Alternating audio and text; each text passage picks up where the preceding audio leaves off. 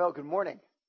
It's great to see everybody here today. If you have your Bibles, I ask you to turn over to John chapter 13. We're going to be looking at first 30 verses, actually, from John chapter 13. I love mealtime for a whole host of reasons, food being very high on the list. But even growing up and now in my own home, I love mealtime also because of the fellowship time with the kids. You know, or when I was a child, it was kind of a time when you would gather together and you can say, how was your day? This happened. This person said this to me. You're kidding. You know, the whole thing. And it's kind of a rallying point, these meals. So I love meal times for a whole host of reasons. And they're normally fun, pleasant, light experiences. But not always. There's times when I was growing up, we'd pull together, and my dad, at one point in our life, we were actually going to move to Brazil for 2 years, and he had to drop the bomb on us, you know, and he said, kids, I got to tell you something. And we're a little unsettled because when he says that, it's probably not real positive. We're moving to Brazil for 2 years. What? What about my friends? And, you know, all this stuff. That happens. And there's other times we'd pull together, and my dad would say, I got to talk to you kids about something. That normally meant we had done something wrong and we need to work on it, you know. So meal times normally were pleasant, but sometimes my dad used those times to teach us some very important things. And I've done the same with my family. They're normally pretty light, but once in a while I say, kids, we got to talk to you. And they kind of roll their eyes and say, oh boy, what's coming up now? You know, something's happening. You've done the same thing.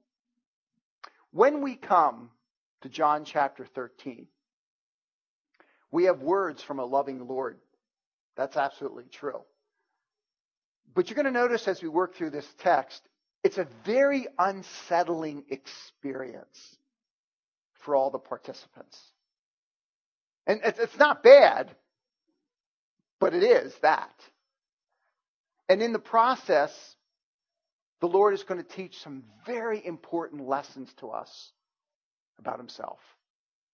So let's work through the text. Notice, first of all, how they're going to be unsettled as Jesus washes their feet in the first 17 verses. All right, so let's kind of read it and kind of work through it together. I want you to notice something in the washing of the disciples' feet. Two things. We all kind of know where it's going. In verses 12 to 17, he's going to say, you know, you do what I did, and you know the story. So I understand that. So it's clear that what Jesus does with them becomes a pattern for them, doesn't it? Okay, we're going to find that. But I want you to notice something else. As we work through this text, it is not merely a pattern for us. It's also a picture of what he's already done for us, or in their case, what he will be doing for them. So watch, and this is what happens in like verses 6 to, I don't know, maybe 9 or 11. We're going to hear about the picture. And then verses 12 to 17, we're going to hear about the pattern. But let's work through the story, and I'll kind of rehearse this stuff as we go. First of all, with any good story, there's got to be a setting. And we read about it here in verse 1. Now, before the feast of the Passover, when Jesus knew that his hour had come to depart out of this world to the Father, having loved his own who were in the world, he loved them to the end. See, John wants you to know something before you get into the story. Is he going to rattle his disciples a little bit here? Yeah. Is he going to make them feel a little bit uncomfortable? Mm-hmm. Is it because he doesn't like them? No. This text says Jesus is leaving these guys. He's going to have to talk to them because everything's going to change. The Spirit's going to come, but he's not going to be there physically. All that stuff he's got to explain to them. And he says, look, I'm going to accomplish my mission, and I want these guys to know how deeply I love them. So it's really important as you enter into this thing. When my dad had those conversations with us at the table, it wasn't because he was saying, I really want to kind of like stick it to my son, Doug. Really get at him. No. He was saying it because he loved me. But look, this is life. You got to get used to it, man. And he starts right out front saying, Jesus has loved us to the uttermost, and we're going to know that because shortly he's going to die on the cross for our sins. So there's the setting. Look at the inciting incident. It happens in verses 2 to 5. And just think about what this would be like. Now, once again, as I read through this text, I want you to think about this. We don't wash feet today. I mean, if you were to come in today and Tim was like, "Okay, everybody take your shoes off." We don't do that. But in antiquity, we would all be wearing sandals. And I don't want to make this glamorous because it wasn't. In antiquity, you just think about things like, what did they do with garbage and sanitary issues? A lot of that stuff in antiquity ended up in the street. It just did, you would dodge around all of it. It's just kind of the way it worked. So when somebody comes in for a meal, feet are dirty and smelly. Perhaps a whole host of other things. And if I'm having you in and we're considered kind of peers, I'm not touching your feet. And you're not touching mine. I need to find some servant around, somebody of a lesser quality, and have them come and they'll wash their feet. Somebody's got to wash their feet because, this is not good. But I'm not going to do it. And that's just typical protocol and culture. Somebody better wash the feet, not me, somebody lesser than us. That's kind of how it works. So here they are in the upper room, and it's just them and Jesus. And notice what the text says. During supper, when the devil had already put into the heart of Judas Iscariot, Simon's son, to betray him, Jesus, knowing that the Father had given all things into his hands, that he had come from the Father and was going back to the Father. So even as he's going to stand up and do what he's going to do here in just a moment, John just says, look, if you're talking about the divine and the diabolical at work in one moment, it's right now in this meal. Satan is saying to Judas, this is the time to betray him. And at the same time, you've got the confidence of our Lord and Lords and King of Kings, as he knows exactly what he's going to be doing, and he's going to be using all of that stuff ultimately to accomplish what God has for him. So all that stuff's happening, none of which the disciples have a clue about. They're just saying, hey, matzah looks pretty good. Who made the herbs? Whatever. They're just, hey, that's where they're at. But there's this whole cosmic thing going on behind the scenes. They don't know it. For them, it's mealtime. Jesus, knowing all these things, verse 4, rose from supper. He laid aside his outer garments and taking a towel, tied it around his waist.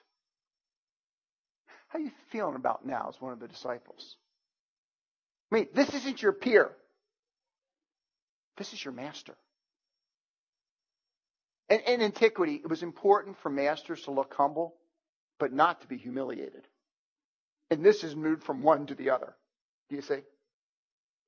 Then he poured water into a basin and began to wash the disciples' feet and to wipe them with the towel that was wrapped around him.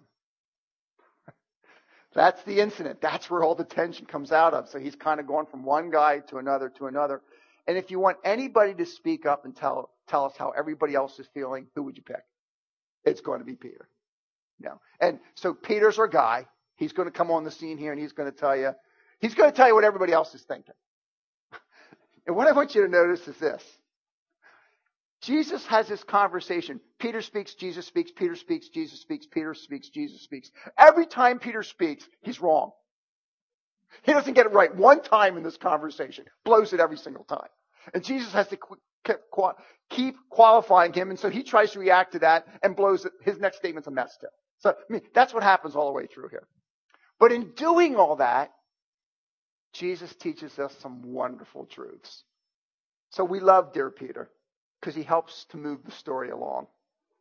So he came to Simon Peter, who said to him, Lord, and if I could emphasize it like this, do you wash my feet?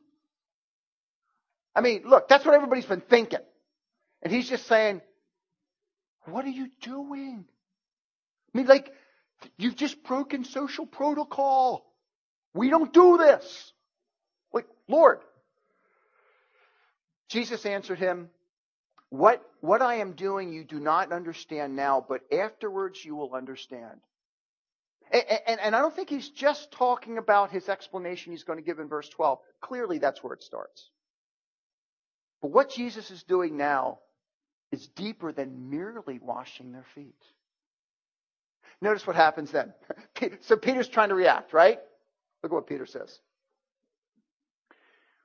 Peter said to him, because Peter thinks, you know what? I'm going to be the right guy here. This is not the way it's supposed to be. So Peter said to him, you shall never wash my feet. And he was probably thinking Jesus was going to say, man, Peter, thank you so much for standing up for me, right? Not exactly. Jesus answered him and said, if I do not wash you, you have no share with me. So Peter's looking at this whole thing and saying, oh, well, because at the core of Peter's heart, he loves Jesus, doesn't he? So he's thinking like, no part of Jesus like that. Well, okay, here's a good one. So he comes back with another one. Simon Peter said, Lord, not my feet only, but also my hands and my head. So just like do it all. And Jesus said to him, look, the one who is bathed does not need to wash except for his feet, but is completely clean. And you are clean, but not every one of you. For Jesus knew who was to betray him. That was why he said, not all of you are clean. Do you see what Jesus is doing here? This is really, really important. Was Jesus washing their feet, and was that violating social protocol to teach us a very important lesson? Absolutely yes. Absolutely yes. But do you realize that in washing their feet, he was teaching them a deeper lesson and giving them a picture of a deeper reality? He was telling Peter and the guys, you know what? The only one that can ultimately cleanse you is me. It is the act that I have already done with you. You are all clean, except for one, Judas Iscariot, because he is not a true believer in Jesus Christ. And what you need, Peter, what all my people need to come into a relationship with me is this total cleaning. And then what I'm doing now is merely reflective of the ongoing cleansing I do in your life as a believer in my intercessory work. So in doing what Jesus was doing, he was setting a pattern for them.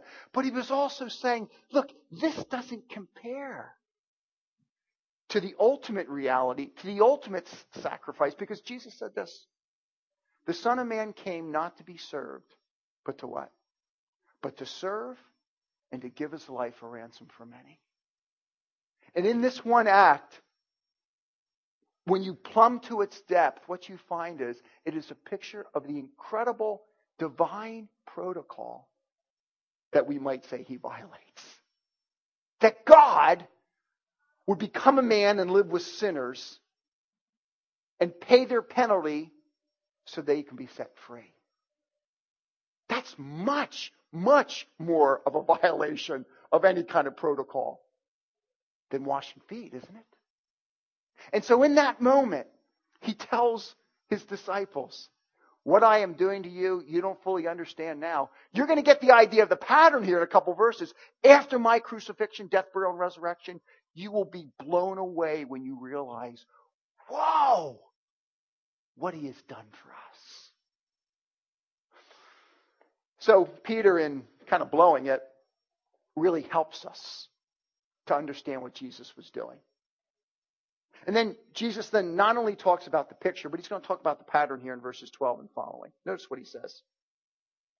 When he had washed their feet and put on his outer garments and resumed his place, he said to them, do you understand what I have done to you?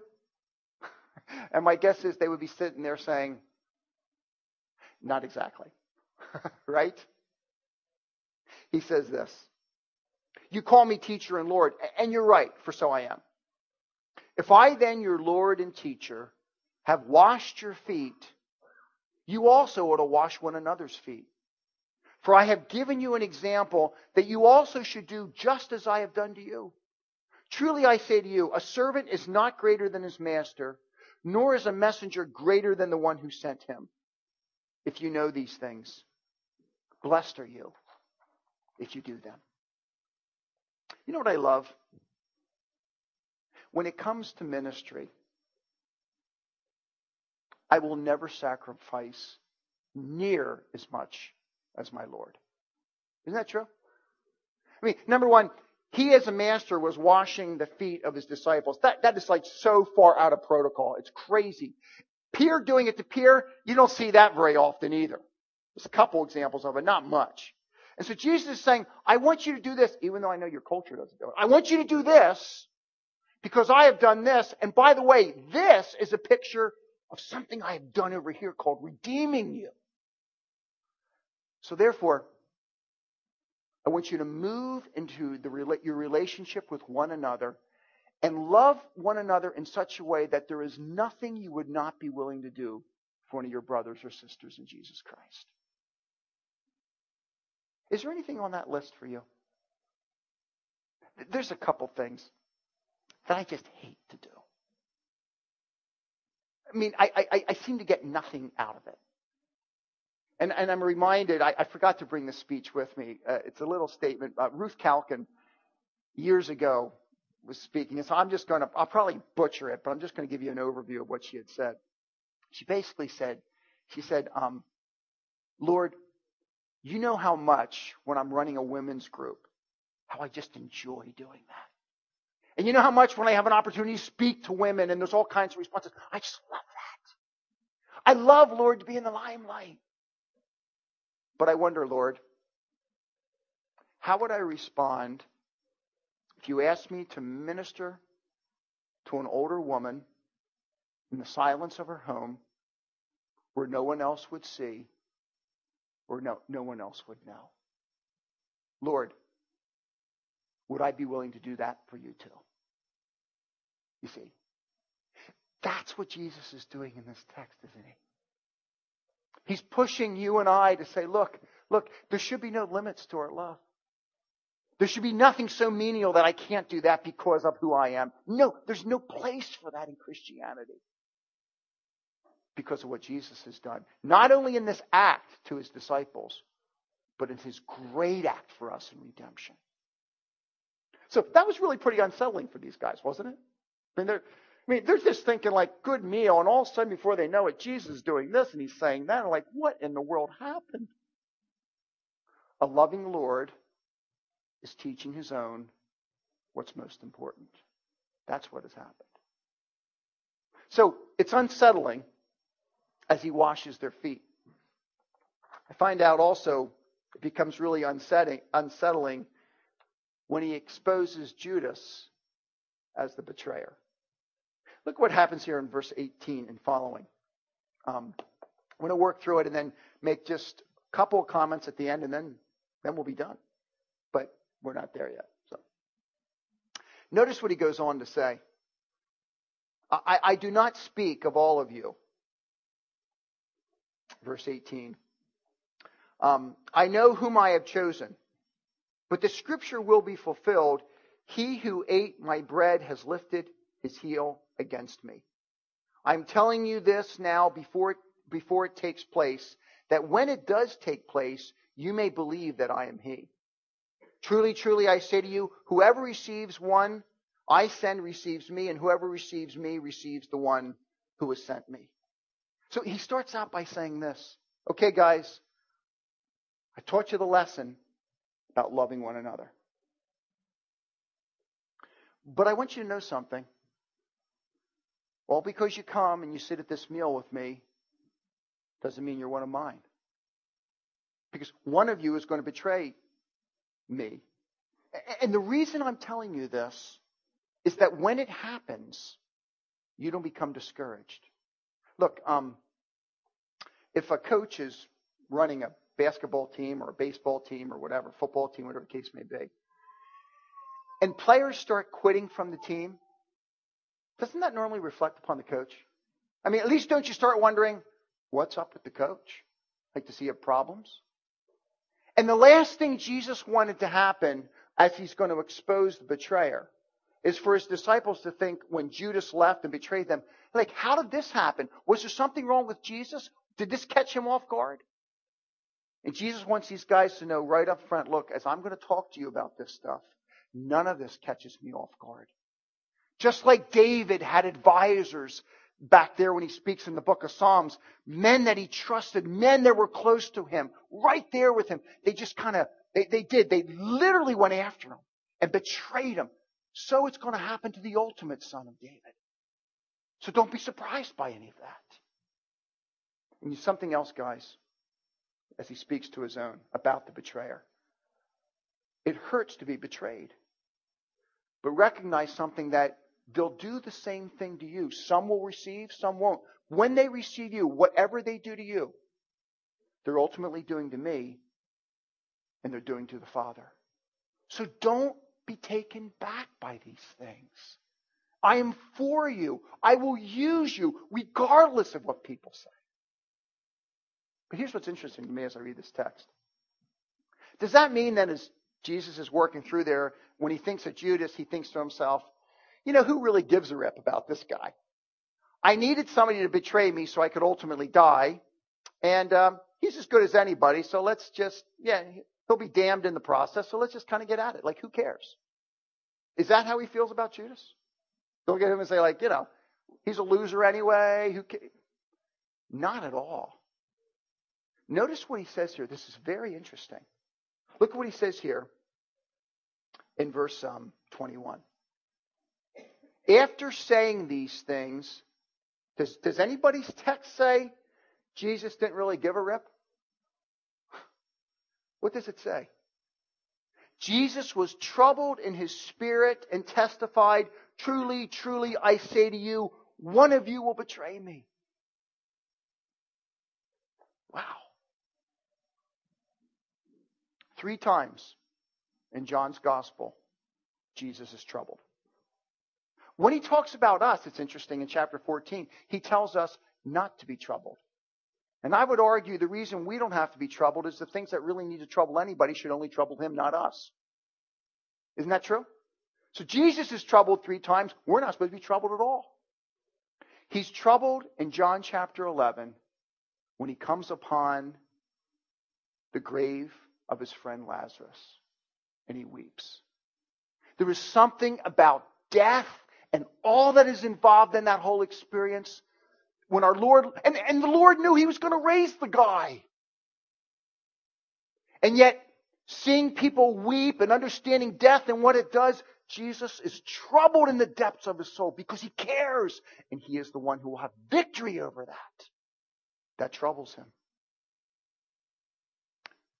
Later, in chapter 12, we find again Jesus is troubled.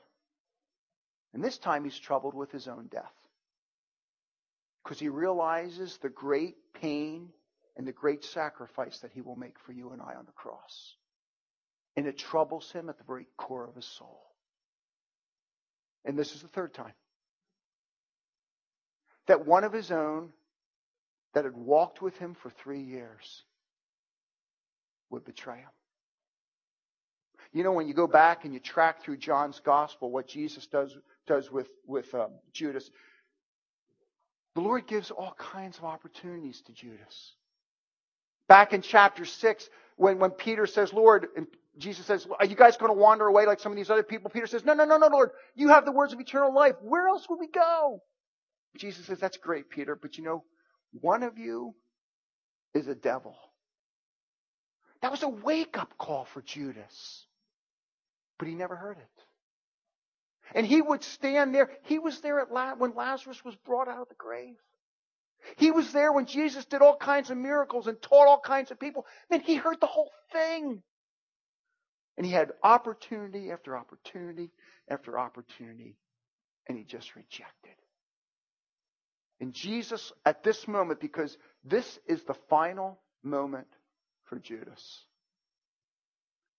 When he takes the bread his destiny is sealed. And Jesus, before doing that, in the very core of his soul, is troubled. He's not just troubled. The disciples are thinking too, because now Jesus says explicitly, one of you will betray me. Notice what happens.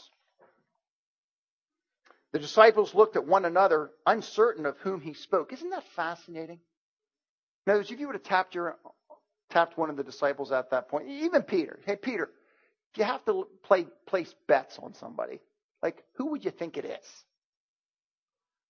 Nobody would have guessed Judas.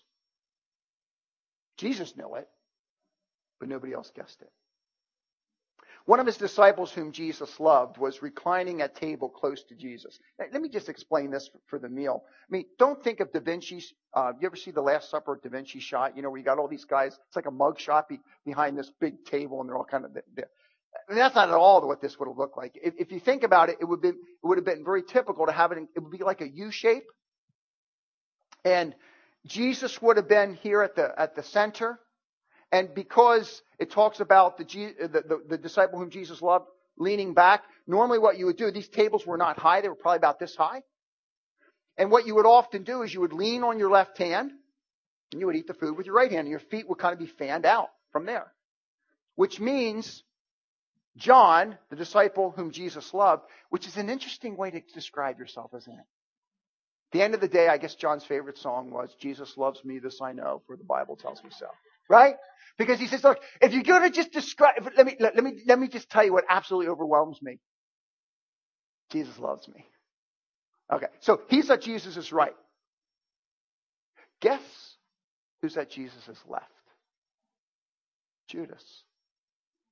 Remember earlier in the Gospels when John and James wanted to have clout before Jesus? And they say, Lord, in your kingdom, let one of us sit on your right and the other one on your left. Because they were the honored spots. And so here's Jesus in the middle. Here's Judas on his left. Here's John on his right. And you've got this U shape and you've got different. My guess is Peter's down there or there because he's going to kind of talk across the table. Actually, John's here. Talk across the table. So notice what Peter, you got to love Peter. Peter's just. So Simon Peter motioned to him, to John. Shh, John. What's he say? So he motions to him to ask Jesus of whom he was speaking. So that disciple leaned back against Jesus and said to him, Lord, who is it? Jesus answered, it is he to whom I will give this morsel of bread when I have dipped it. You know, when a host hands somebody some food, it's a statement of honor. So here Judas is placed at his left. Peter's trying to figure this whole thing out. John leans back and says, hey, Jesus, who is it? It's going to be the person I hand this morsel to. Well, who's hearing that? But Judas. So when he had dipped the morsel, he gave it to Judas, the son of Simon Iscariot. Then after he had taken the morsel, Satan entered into him. And Jesus said to him, what you're going to do quickly. Now, no one at the table knew why he said this to him, at least outside of John. Some thought that because Judas had the money bag, Jesus was telling him, buy what we need for the feast, or that he should give something to the poor. So after receiving the morsel of bread, he immediately went out, and it was night. It's tragic, isn't it? Judas has heard what Jesus has said in John chapter 6. In John chapter 12, when Mary washed Jesus' feet, Judas was right there. And because in the very core of his heart, he didn't really love Jesus. He just saw wasted money that if it was in their treasury, he could pilfer more of it. And that's one of these times in John 12 where Jesus will look at Judas, and he'll rebuke him in front of everybody. And once again, that was an opportunity for Judas to wake up And he never did. And all the way through this story, at the very beginning, Satan is tempting Judas. Betray him. Betray him. And Jesus is warning, one of you is unclean. One of you will betray me. The person I give this bread to, he is the one. And what Judas's last hope, folks, is when Jesus picked up that morsel and looked to the guy at his left and said, here, this is for you. That was his last hope, to think to himself, what in the world am I doing? Everything he's done, the way he's honoring me, the warnings he's given me. But he doesn't do that, does he? Takes that bread, lives as the hypocrite, bites into it. Satan comes into him. And at that point, it's all over. So Jesus leans over and says, you better do what you're going to do. And he goes out because it's night. Well, it was literally night. But it was also the darkest moment of his life. And his fate is sealed. Now, if that's not one of the most unsettling meals that you've ever listened to, I don't know what else is. I think we learned 2 lessons. Let me share them with you, and then we'll be done. Here's the first one. And here's what I want you to realize. Everything Jesus does at this meal is an act of love. It's all love on his part. First point is this. Jesus identifies the depth of his love so as to deepen our love for one another. And don't just think of Jesus doing a menial task of washing one another's feet. It was a graphic, wonderful example and pattern. I'm not questioning any of that. That is just a tiny picture of what he's done for us spiritually, isn't it? I mean, I have to tell you, folks, I teach this stuff, teach it in seminary, but I can't ever quite fully understand it. When I read Philippians 2, and I realize that he just descends, and he who is God of very God is willing to become a man, and he's willing, as he becomes a man, to lay aside some of... look, he's always love, he's always holy, he's always all those things. But he's willing, when he becomes a man, to submit himself to the Father so he doesn't act apart from the Spirit. He even chooses not to understand and know things, some things, in submission to the Father. And he's willing to do that. So he becomes a man. And not just any man. He's willing to come and become a man who dies. And that's not good. But just not to die anyway, but to die on a cross. And what you find as you read Philippians chapter 2, it just keeps getting worse and worse and worse. And what we see is the ultimate example of sacrificial love, of humiliation, of a demeaning act on the surface. Nobody walked by Calvary the day Christ was crucified and said, hey, this is so wonderful. The sins of the world are being forgiven. What did they do? They walked by and they said, 3 criminals who probably deserve what they're getting. And they kept right on going. And our redemption was being bought in that moment. And so Jesus shows us the depth. It just gives us a little picture in the foot washing of the depth of his own sacrificial love for us. Willing to serve us. God serving us. Like, what is that? Every other king in history, his subjects serve him. But this king chooses to serve his subjects. Go figure it out. Does it make any sense? No, but we bask in it, don't we? And this text says, look, the more you enter into Jesus and this incredible love for you, it should overflow so you move into people's lives and you say, there's nothing demeaning. There's nothing so menial that I won't be willing to do it for you because of what he's done for me. That's the way it's supposed to work, isn't it? Where we get lost in the cross and we live as our Savior. So that's what I learned when I read this text. Jesus identifies the depth of his love so as to deepen our love. The other thing I learned is this. Jesus grieves over the rejection of his great love so as to expose the hypocrisy of others. Is it possible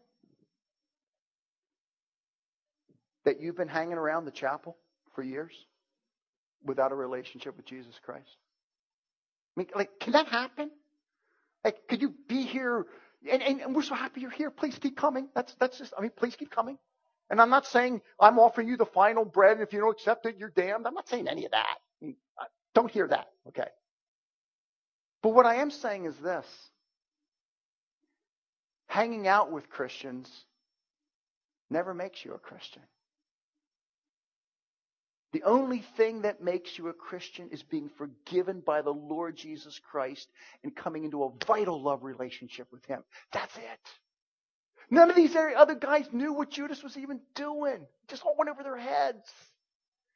And Jesus was exposing so they would learn and so that he would be challenged. But again, he doesn't hear.